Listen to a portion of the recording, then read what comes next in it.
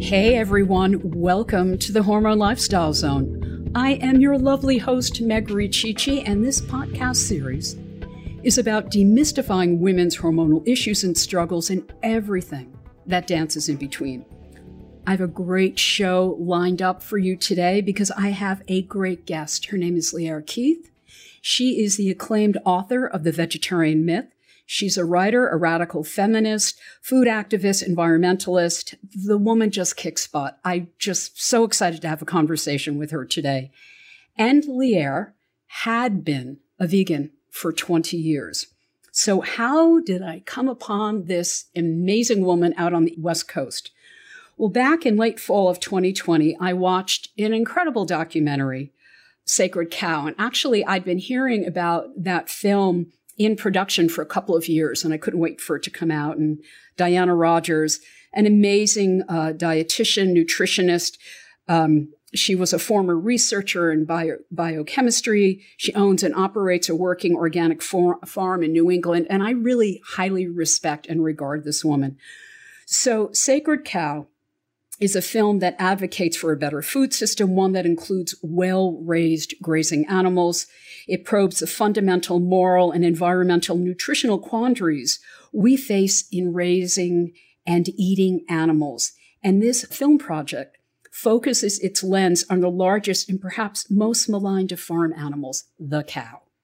So Lierre Keith was interviewed during this documentary, and I was so blown away by her journey.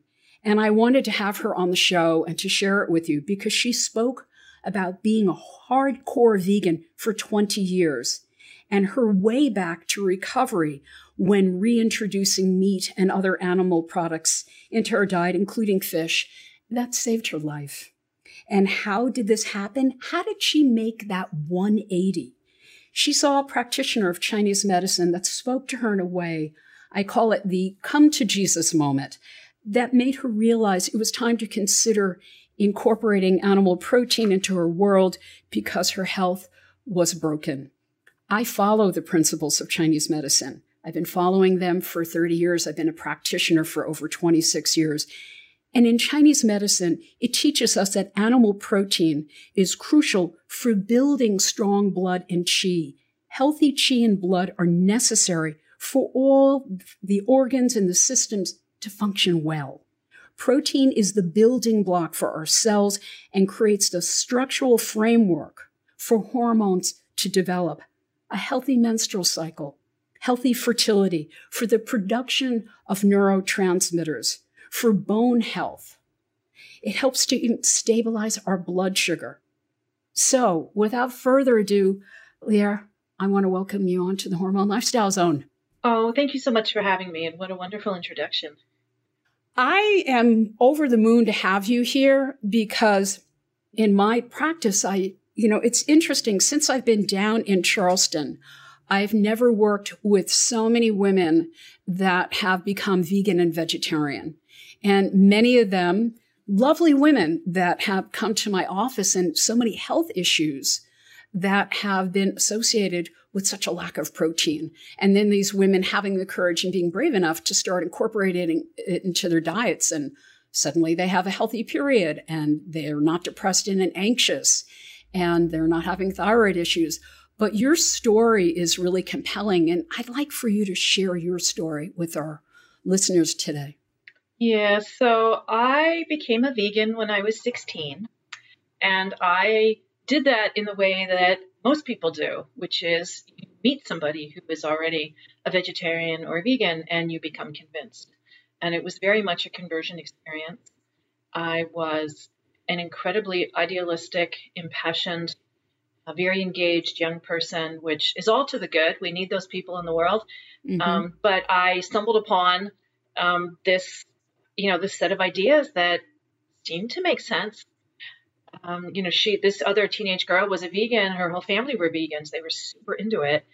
And she had the whole thing down. Like she knew how to answer all my questions. She had brochures. And this was long before the internet. So we weren't able to go online, but I was absolutely convinced. And, a week or two later, that was it. I was like, well, I'm going to be a vegan too. because it answered all my questions, right? How can I make the world better? I was horrified by the idea of animals suffering. I could see that there was a lot of injustice in the world. I was very frightened about the future of the planet as a whole. And, you walk into that vegan framework and they tell you that if you just do this one simple thing, if you stop eating animals, all of those concerns will be fixed. You can feed hungry people and you can save animals and you're going to fix the climate and, there'll be enough food to go around. And also it'll have these great health benefits. So it's like all in one shopping. You just do this one simple act. It didn't seem like it was too much to ask.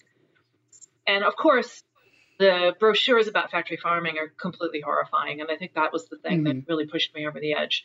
And I don't care what anybody eats at this point. I think everybody can agree that factory farming is a nightmare. Really, anybody with a pulse should see that this is just a terrible way to treat sentient beings. So I think we can all agree to that and, work to stop that. But, that was definitely one of the things that was most convincing to me. So I read all the books. At that point, it was like Frances Moore Lappé was the big one. And it was just more and more convincing to me that, this is such simple information. If everybody just adopted this, indeed, we would have a better world.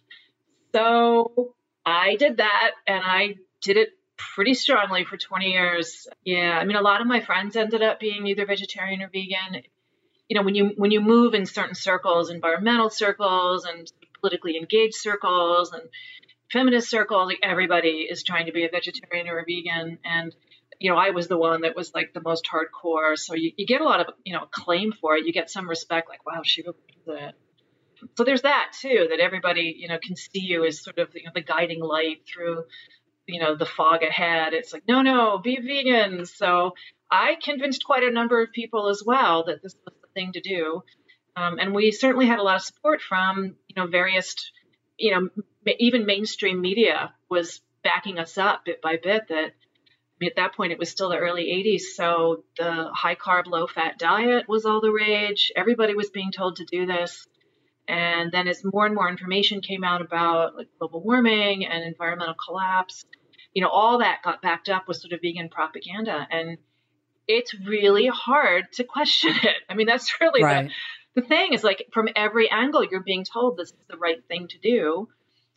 My health started to degrade almost instantly. And I look back on that now and I just can't believe that I didn't question it deeper, further, longer, because the problem was I had adopted it so strongly. And the thing about being a vegan is that it's never just what you eat.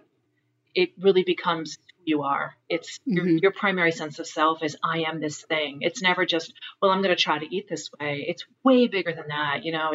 It's your whole cosmology. It's everything about you. It's affected by this decision. And, you embrace it that way. So the problem is when you start to bump into information that's counter to the vegan worldview, you don't know what to do with it. It was very confusing. And I was somebody who was always intellectually curious, and I still was looking for answers. Like, that never stopped.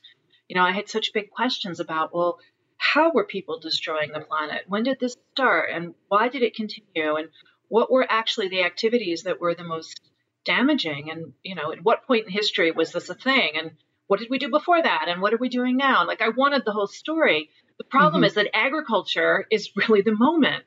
And I couldn't face that as a vegan because, of course, I had already taken up this idea that agricultural foods were the way we were going to save everything. So honestly, it was like the angel I wrestled for 20 years. I couldn't face it, and yet I wanted to know, and then I didn't want to know because it would feel so threatening. So it was this real back and forth of, am I going to read this book or not? And then, okay, I'll try to absorb this information, but I can't really because I'm feeling very threatened by it. What will it mean if I go ahead and actually look at the history of what agriculture is? And so that went on for 20 years as well. As my health is slowly degrading, I am, in fact, accumulating a whole bunch of counterfactual stuff that has all the answers, but I didn't want to look at it. So that went back and forth for a long time.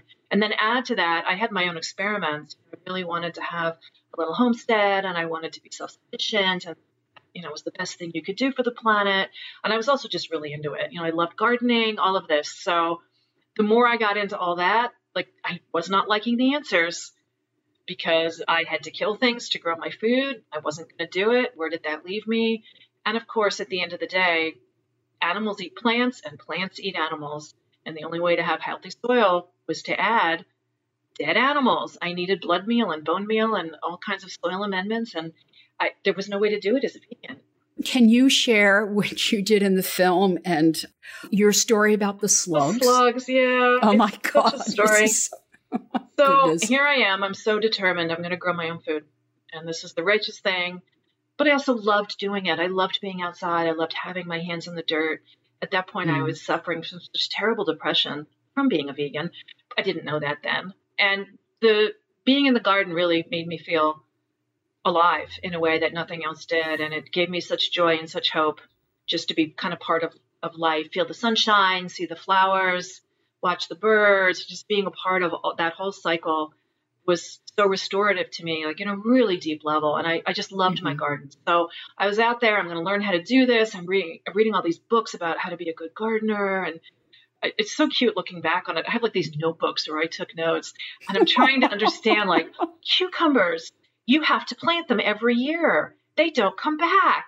Like, wow. And I had these lists of like annual vegetables. It was like this huge revelation. So I know. It was like this revelation to me. How old were you at the time? In my 20s. I mean, I grew up in this really kind of urban, suburban environment. I didn't know where my food came from. I had no idea what any of it looked like. So this was like a big deal. Like, okay, cucumbers. So can you grow them outside with seeds? Do you have to start them indoors? And so I have these lists, like what's an annual, which is basically everything.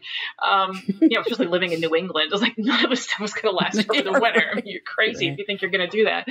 But also like, okay, what could be transplanted? What could you start early? It's like, oh, this is fascinating. You can start like, little pots of things and you can get them to be a foot tall before you put them outside in May. And like I had, I was trying to understand all of it. And it's just those notebooks are really cute. Anyway, so now I have a garden and I'm out there and I'm planting. And of course, what do slugs like to do? Well, they really like to eat small, tender things like lettuce. It's young, especially.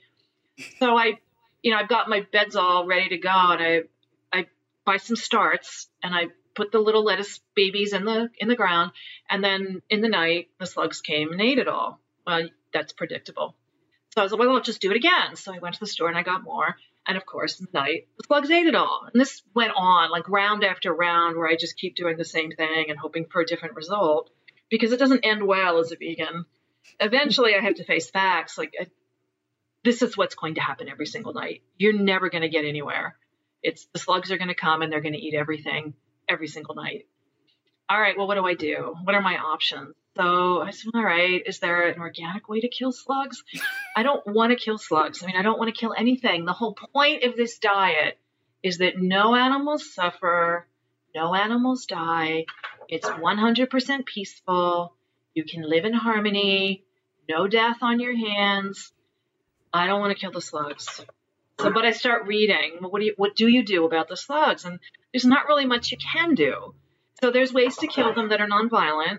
There's bait, but that, of course, a lot of that is quite toxic, and then it just bioaccumulates up the food chain. I'm not going to do that. And there's no way. So there has to be some happy organic way. Well, there's diatomaceous earth, which is like ground up little tiny microscopic creatures that are very scratchy, and any soft-bellied insect that crawls across it will die. That includes slugs. The problem is it seems like a really horrible way to die because they basically die of dehydration. And I'm assuming it takes 2 or 3 days. And it's like, yeah, I can't do that. That just seems like torture. They can't scream, so we don't know it, but that is how they die. So still there has to be something better. And then I remembered my grandmother talking about, when I was a kid, talking about beer in the garden. And then I did read in some of the organic books that I had, oh yeah, they love beer. So if you put out little saucers of beer, little cups of beer, they're just like a magnet. Yeah. And they drink it and they get drunk just like you or I would, and they drown, but they die happy and probably unconscious. A happy death. So I was like, well, if that's how they have to go, at least, they'll be giggling or whatever. So that's probably that I can't think of a better way. I don't know what else to do. So I'd never bought beer before in my life. I don't drink. So I went to the store. I bought like cheap, whatever, like bottles of beer. All right, fine. And I make little tofu, the little plastic tofu tubs. I put those out in the garden. I pour in the beer and I go to sleep with a really heavy heart. I wake up at 2 a.m. and I can't do it. I'm in a complete panic, drenched in sweat. I'm killing animals. I can't do this. I can't do it. It's horrifying to my soul. So I ran outside. I saved the slugs. I dump out all the beer. I feel such tremendous relief. Okay, I don't have to do this. I don't have to kill them. And that's it.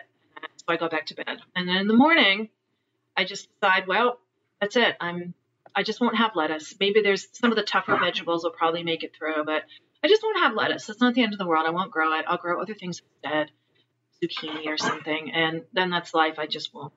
And I felt pretty happy with that for a few hours. And then I went to the store. I'm going to have to buy lettuce now. And I remember standing there in that grocery store and just feeling such relief. Like I could just not think about it anymore. I can enter that realm again where my diet involves no death and no pain and no suffering and nothing bad happens to a single animal.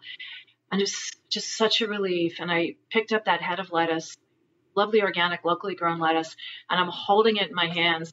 And I swear to God, that was the moment I grew up. I felt it happen in my brain. And the thought was, who are you fooling? You know now what is involved in growing lettuce. Whoever grew this lettuce went through the exact same thing you have gone through, and they have killed slugs and probably lots of other stuff too. Yeah. Deer and rabbits and chipmunks, woodchucks, bunnies, anything, right? Anything Soft that moves. little bunnies, they all want that lettuce. You are in competition. To get your food, you're going to have to do something.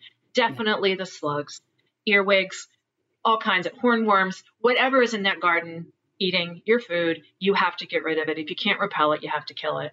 And especially a farmer is not going to take any chances. They're not going to be out there every night doing what I was doing. There's no way. They've taken care of the slug problem.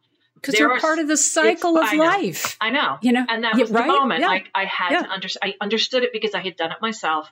I had seen there were no good options. And I'm holding that head of lettuce going, there are dead animals in lettuce. Now, you can pay somebody else to do it for you and do it in the best way they can. You're buying the local organic stuff. You can do it yourself and stop pretending. But either way, you know the truth of this now. Yeah. You know it because you've tried it yourself. There are dead animals in this lettuce. There's nothing you can eat. And in the soil, as you said, and I want to point this out, and you said there's bone meal and blood meal. Blood meal. Blood meal. And I don't know if you're bringing up such an important point. I don't know if a lot of vegetarians and vegans realize that. They don't. I didn't until I tried it. I didn't. And you can't grow anything without it, right? You can't. And I remember after I had already sort of figured all this out, I remember having these exact conversations with people who were a little bit behind me in line, and they're completely horrified. Oh, I thought I was buying from this organic farm. And then I read more about what they were doing. And it's like dead animal parts all over in the soil. What is blood and it's bone? I'm like, yes, sweetheart, try to have a garden.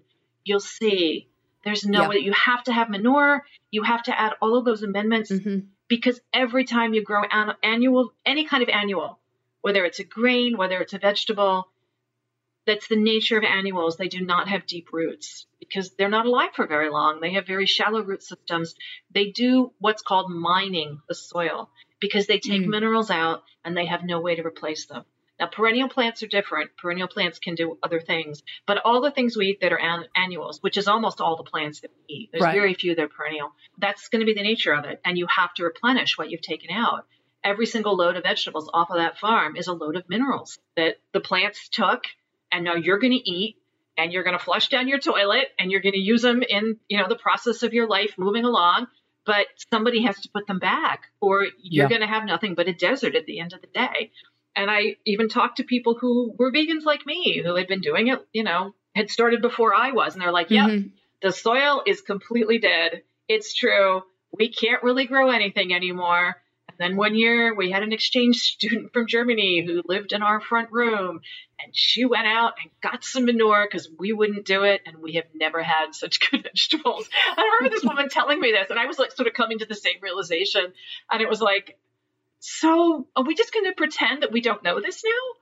Because we both experimented and you're willing to go back to basically a dead garden. I still want to grow something, but we're at the same point where we've seen with our own eyes what is necessary to grow. And we understand even some of the principles of why. Like, I know what's in manure that plants need. I totally get it.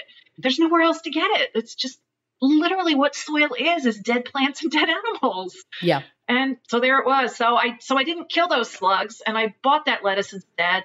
But honestly, there was no turning back. Like, that was a real watershed moment for me where I just, I had to realize it's just the basic algebra of being alive. And it made me incredibly sad. And also, there's that way that you just bear up under the yoke of being an adult. Like, these are my responsibilities. What I have now is a set of choices where I can do it well, acknowledge what I've done, realize there's death involved in every last thing I'm going to eat, be grateful to the universe, say thank you, be a good participant on this planet, be a good human, be a good adult, or I can keep pretending that none of this is true and just feel self-righteous. And it was so stark, but those are my options. So, I went the other path because it seemed obvious at that point. I couldn't go back. I couldn't pretend not to know what I knew. And, I didn't have any real regrets for how I had gotten there because I had to learn it. I'm from this very urban, suburban environment. It wasn't like there was wisdom to pass down to me where anybody was going to explain this. I had to do it, trial and error, figure it out with my own eyes, see what was true. I will say that a moment of great solace to me was talking to a friend. And I know this is sort of a cliche at this point, but she was Native American, and she just looked at me with like so much compassion, a little bit of pity. I'm telling her this whole story about the slugs, and, she just nods her head very sagely and just says, yes, for something to live, something else has to die. And it's so clear. It's like, I've known this since I was 4. I don't know what is wrong with you people. How do you not know this? I will give you this wisdom because you clearly need it. And she was so kind about it, honestly, but it really helped me in that moment because she encapsulated it so beautifully. And clearly this was something she had been taught her whole life, to live in that kind of humbleness, to understand that her life was dependent on the entire, web of life, and that our role as humans is simply to be grateful and do it well. She had it. Like, she knew it. So here, poor little white girl, I'll give you a little piece of wisdom. I don't know how are you alive that you don't know this? But it was great, and it really helped. And I held on to that one for a good year. Like, every time I was like, just remember that, just the truth of it. There's something to live, something else has to die. Because, oh man, I struggled with that. I don't like it. I wish that the other could be true. I do. It's not. If I could live on sunlight and never hurt anything, I would be so happy. But it's not the reality of being human. And honestly, those plants are eating too. And they're killing things to get their food. We don't see it because it happens slowly, but it's the same process. I mean, they're eating animals, we're eating plants, we're eating animals are eating plants. And in the end, the soil eats us all. And we all have ways to do that. It's, plants are different because they don't run and they don't have teeth, but they absolutely kill animals. And, they've got their ways. They're the original chemical warfare experts, and they know what they're doing out there. So when was it on the timeline that you saw this lovely practitioner of Chinese medicine? So that was 20 years in.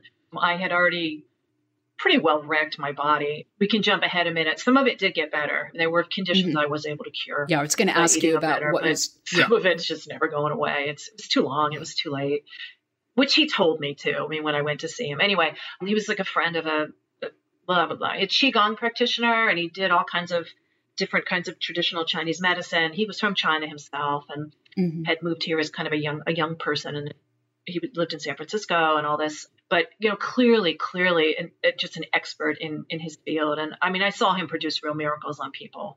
So it was, just really humbling. And also just the power of some of these systems of healing, or you just have to have respect for, when people are really experts and have studied for decades and, put in their time, it really is what can be done for people who are ill.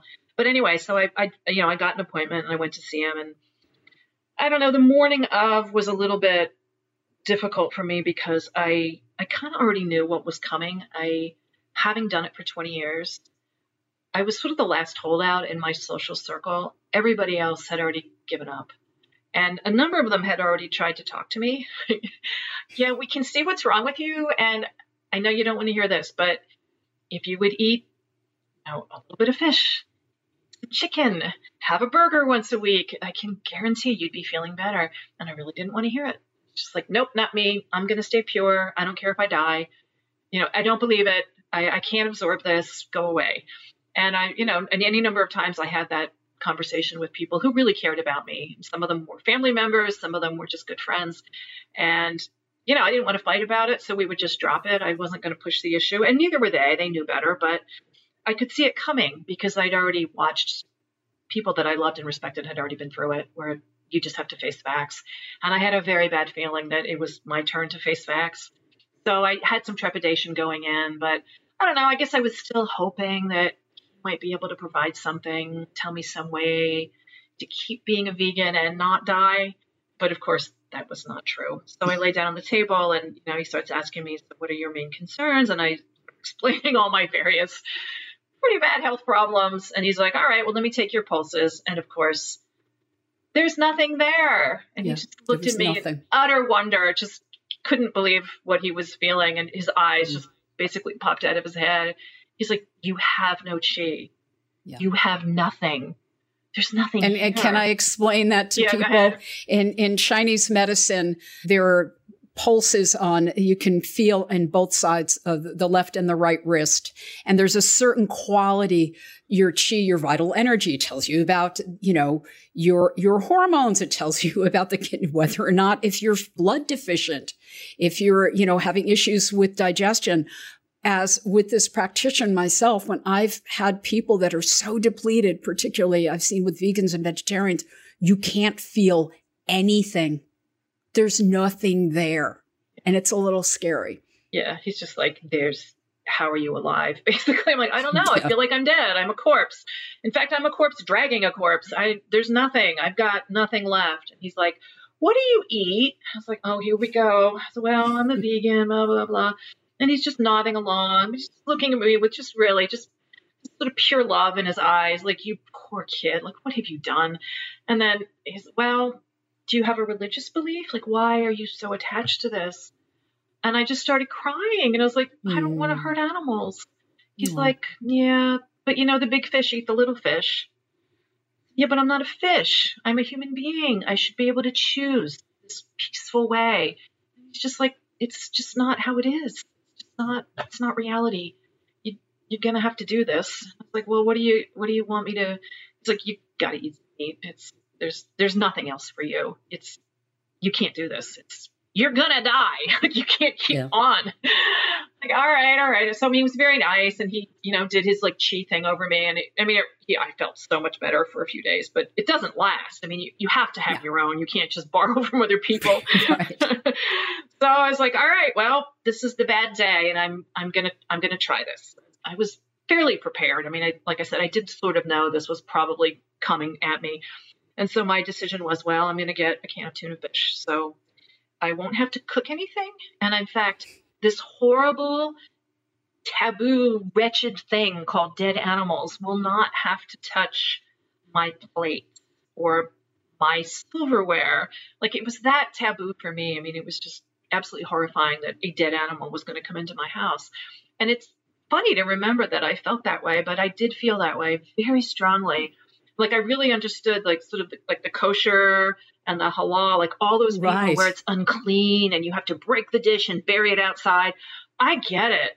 I mean, it really felt that way, like something horrifying was coming into the house. So I had my on the way home from that appointment, I stopped at the store and I got my little can of tuna fish, brought it in, popped the can, and I had a plastic fork because I wasn't going to let it touch anything of mine. Any of your utensils. I know, not even nothing.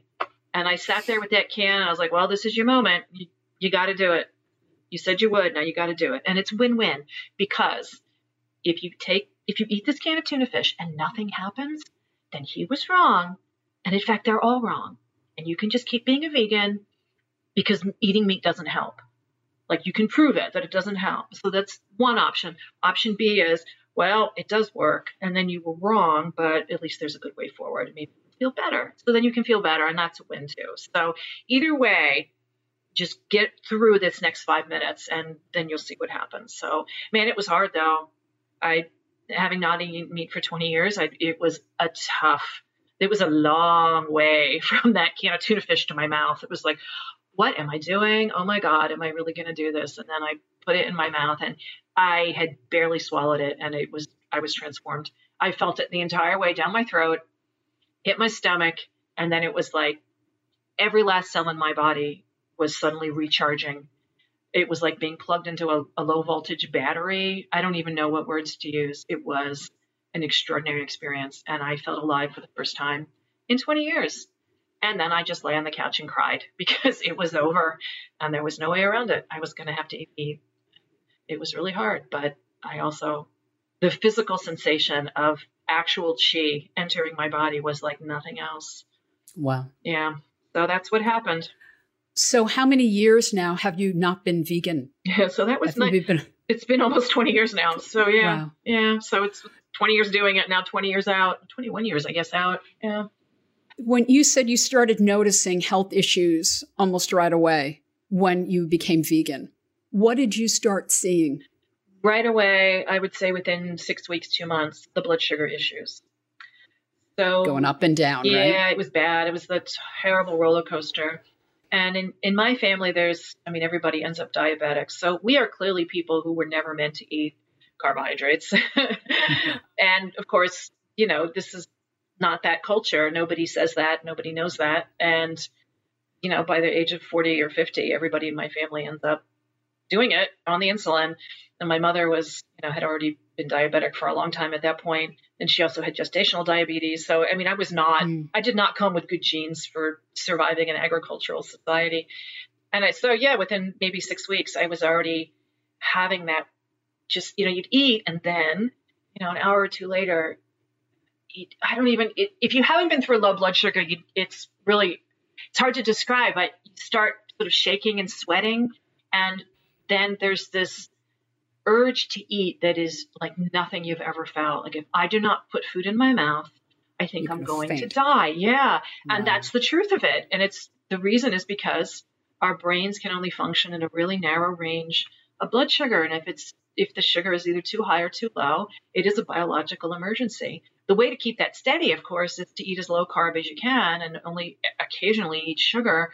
You can handle it, a bit now and then, but when you're doing it 3, 4, 5 times a day, there's no way. Your insulin receptors are going to burn out. Your pancreas is going to burn out. And in the meantime, you're going to have all this damage from all that constant excess insulin floating around in your bloodstream. But I didn't know that. So all I knew was that I was like shaking and crying and was desperate to put some kind of food in my mouth. And the cravings are just insane. But that's your brain saying, we've dipped too low. And if I don't get a little bit, you're going to start losing consciousness. So immediately, I'm putting a cookie or something in my mouth and you do feel better for 10 minutes. But the problem is you're going to crash again. So now you've entered the roller coaster. You are in the seat, you've buckled in, and it's going to be all day long, up and down and up and down. And you can do that for decades if you want. You're going to do damage though. So did you have a period? What happened with your menstrual cycle? So that stopped maybe 6 months into being a vegan. It just kind of petered out. And every once in a while I would get a period and then months would go by and I wouldn't get one. Wow. And then I would maybe get a little one and then months would go by and there wouldn't be one. So it was incredibly erratic and very sketchy, and anywhere from 3 months, 9 months, a year would go by and there'd be nothing. And I did actually bring that up with doctors more than once. I was just going to ask, did you bring this up with your docs? I did, and they would just be like, oh, well, it's all a mystery. Nobody ever asked what I ate. Oh, my God. Yeah, nobody asked you what you were eating. And I bet you were terribly anemic. Oh, yeah. Oh, yeah. Oh, my God. Yeah. And when did your thyroid go? That's hard to say. I remember having thyroid problems. Well, I didn't know that's what it was, but I remember that incredible exhaustion coming over me when I was in the mid-teen years. So I have Hashimoto's. Okay. And it's very likely it was the teenage onset. The problem is that, and there are autoimmune diseases in my family. This part of the story is actually a little bit interesting because I did not know we had autoimmune diseases. So all these decades, like if I had known, I would have demanded better tests, but I didn't know because nobody told me. And it wasn't until like decades into this that I got the Hashimoto's diagnosis. And I mentioned it to my mother, and she's like, "Oh yeah, your Aunt Marge had Graves' disease. Don't you remember?" And I was like, "No, I was a tiny child. Why would I remember that?"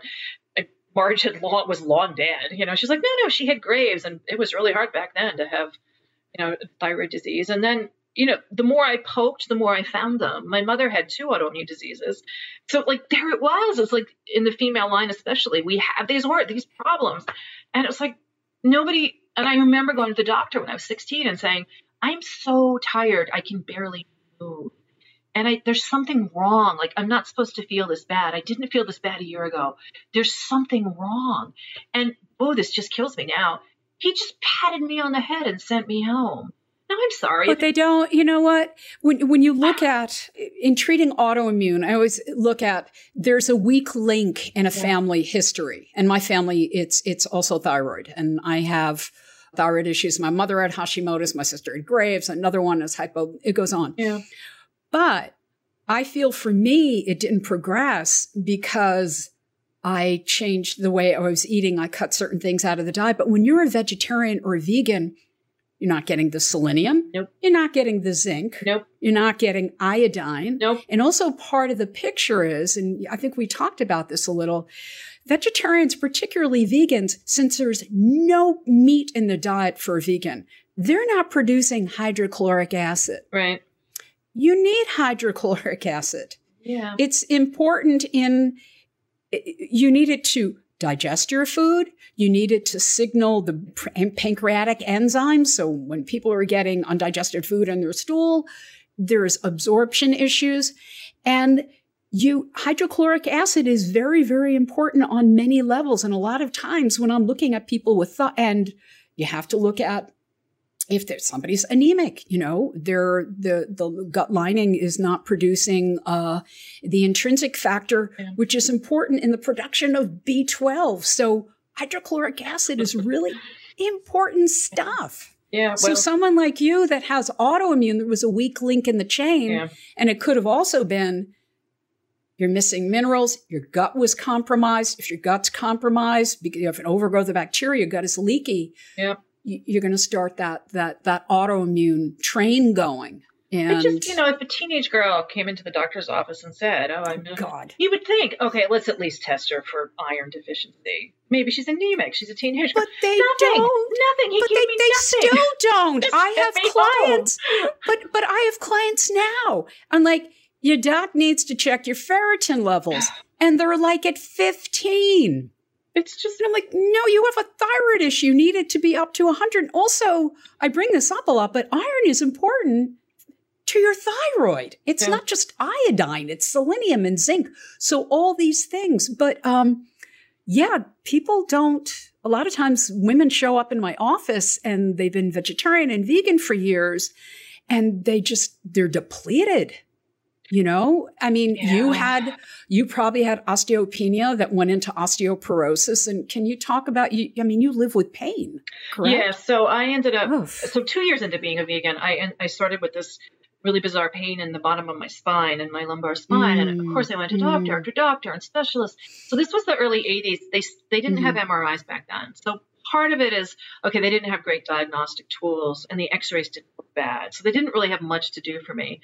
So it really was going to be another decade still before I could get a real diagnosis. But it was the same thing where they really just didn't take me seriously because they just kept saying, you're too young. You're too young for back problems. And also there was no precipitating incident. I hadn't been in a car accident. I hadn't fallen out of an airplane. Like nobody, it was just like, I don't know why your spine hurts. So that I know. Wow. Nobody asked what you were eating. No, nobody asked. So then, a bunch of years later, this was a long time. It took almost 20 years to get a diagnosis, but I finally did get signed. They did have MRIs and I finally was able to get somebody to prescribe one. And then of course, mystery solved. They're like, well, your discs are non-existent. You killed your spine, kiddo. And I was like, oh, well, I can tell you why I did that. It's because I'm a vegan. I was a vegan. So I got that diagnosis finally as well.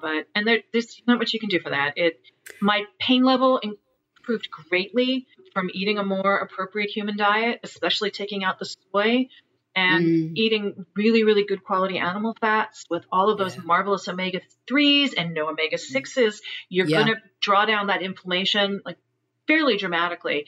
I don't know that, I mean, the problem with the joints and the discs is that they're really poorly vascularized. So once you get degeneration, it's really not it's much hard. You can't really turn it around much. And mine went on way too long. Maybe if it had only been a year or two, there would have been more hope. But I will say that the last day of me being a vegan was, I mean, I could barely sit for 20 or 30 minutes at a time. I was in so much pain, and I only stood up when I had to. That's how much pain I was in. And now it's like I can sit for 12 hours. I mean, I can get on an airplane and go visit my sister in Europe, and I mean, it hurts, but it's not, I can handle it, and I can walk for 30 minutes at a time. So my life is way bigger than just lying on the couch, which is where I ended. And so I'll take what I can get. I mean, I feel like I got enough of a miracle that my life is way more doable, and I'm not on fentanyl anymore. And, you know, I can, it's a way better life. It's as good as it gets. Like this is the miracle I got. I'll have to take it. But, you know, I have heard, this is what kills me, is hearing from other, you know, I get the emails, we all get those emails, and it's the people that I know who have my exact condition, degenerative discs, all of them. And I'm sure there's others out there who were in car accidents, but everyone that I bump into who sends me emails like, wow, I did the exact same thing as you did. I did veganism for 12 years or whatever, some chunk of time. And here I am with my spine degenerating, and no car accident, no incident. It's nutritional, and there's nothing they can do for me. Bone health is not just dependent on calcium and D, it's protein. Yeah, a lot of it. Bone integrity is protein. Yeah. And also the way that our digestive system works, if you're not eating enough fat, you cannot absorb minerals. And when you're eating these ridiculous low-fat, high-carb diets, first of all, there's no minerals in the diet. Oh, my God. Second of all, you're probably eating like the healthy whole grain, whatever. There's nothing healthy about it. There's all of those substances, those grains especially that you're eating, have what are called anti-nutrients. And so these are substances, this is how plants fight back. Because it protects the plant and the seed. That's Mother Nature's way of protecting the fight plant. back. And they latch onto minerals and they suck them right back out of your body. So even if you're eating all you could possibly in the whole world, it doesn't matter. If you're eating whole wheat and brown rice, you're not going to get any, especially soy. It sucks it right back out, and you're worse than when you started, because you need a little bit to digest. So you're borrowing from your bones and teeth to digest your food. Yeah. The theory is you'll get it back because you're supposed to be eating, what do you know, a grass-fed ruminant from the African savannah. That's what we evolved eating. But you're not. You're eating whole wheat, so you're not getting any put back. So you're drawing down your bank account every time you eat, which is what I did. You know, a lot of times when I have people starting back that have been vegan or vegetarian, I immediately put them on HCl, hydrochloric acid, because I haven't produced any. And I find sometimes that some people that have given up meat, it's because I had a difficult time digesting it to begin with. And I'm like, because you weren't digesting your food. I still take betaine hydrochloride. I've been taking that for almost 20 years now. And this is a fascinating story, because the doctor who told me to take that never even met me in person. We were on a forum together online, and it was a lot of ex-vegans were on the forum. It was like a Weston Price, native nutrition kind of thing. And he was one of the medical practitioners who, weighed in really frequently. He was a wonderful guy. So people would put, I still have this problem. I've, been eating this way for a few years, but this hasn't changed. And lots of people would give advice. It was a really supportive group. A lot of us were recovering vegans. And so I was like, what the hell? I'll mention my stomach problem. So it's like, so I feel sick every single time I eat, every single day. I have to not eat for about 48 hours, and then oh my God, you weren't digesting. It just sat in your belly. Like a lump in my stomach. It was like a bowling ball every time I ate. That had been going on for decades. And he wrote to me privately and was like, "Oh, you're the one who was like that 20-year crazy vegan, right?" I'm like, "Yeah, that was me." He's like, "I can tell you what's wrong, and I'm going to tell you how to fix it. Go to the store. I'm going to buy this stuff over the counter. It's called betaine hydrochloride. Take 4 every single meal. Talk to me in 2 weeks." And he fixed it. Yeah. It was gone. And I was like, what the hell? How did you know? He's like, how did I know? Please. It's so obvious what you did. So he walked me through the whole thing. And I've been able to pull that trick for other people. So it's like, you feel sick all the time.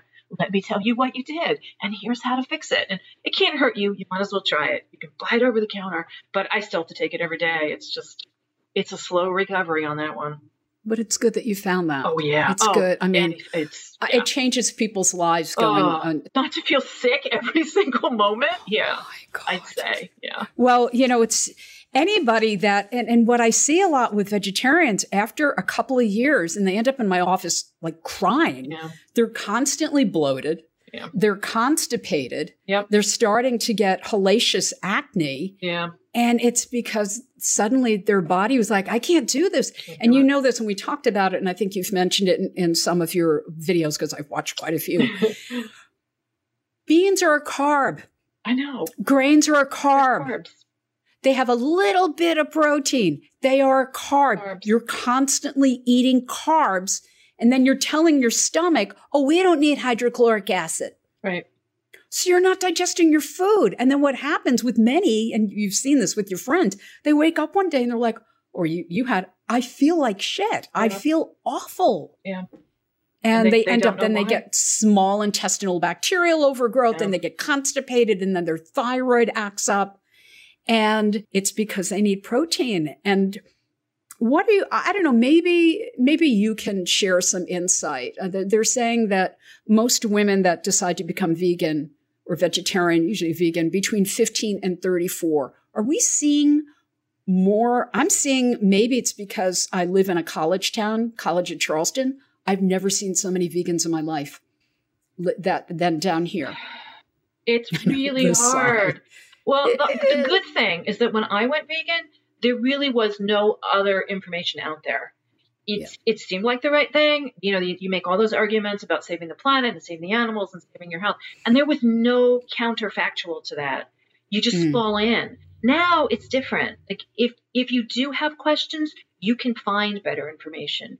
You can find all the books, the videos, the movies that will explain how ruminants and grass are the only way forward. If you want to save this planet, that's what you have to do. Well, that's why I would recommend for people to watch Sacred Cow. That is just based on science. She did a beautiful. So good. I thought she was great. She's a good friend of yours. I'm not a good friend, but I've met her a few times, and I just okay. love her. You guys seem to connect well. We did. I mean, that's why we liked each other. It was just instantly, I know you. I know you. It's just one of those. Yeah. You just get people right away. Like, and people can watch it online. I think it's important. But also what happens with a lot of vegans and vegetarians, and this goes for most Americans, we eat processed foods. So you have somebody who's following a vegetarian diet, and they're eating all this snacky, pseudo vegetarian. There's no protein. It's refined. It's carbs. And I have a hard time with this fake meat.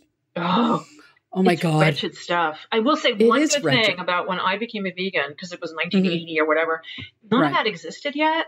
So back in the day, we didn't have that like weird hyper processed soy. Oh my God. You really did just have to eat rice and beans. With canola oil. I know, right? You had to cook every day. Those processed soy things they are poison. They are toxic. Whatever else your listeners decide to eat or not eat, take that out of your diet now.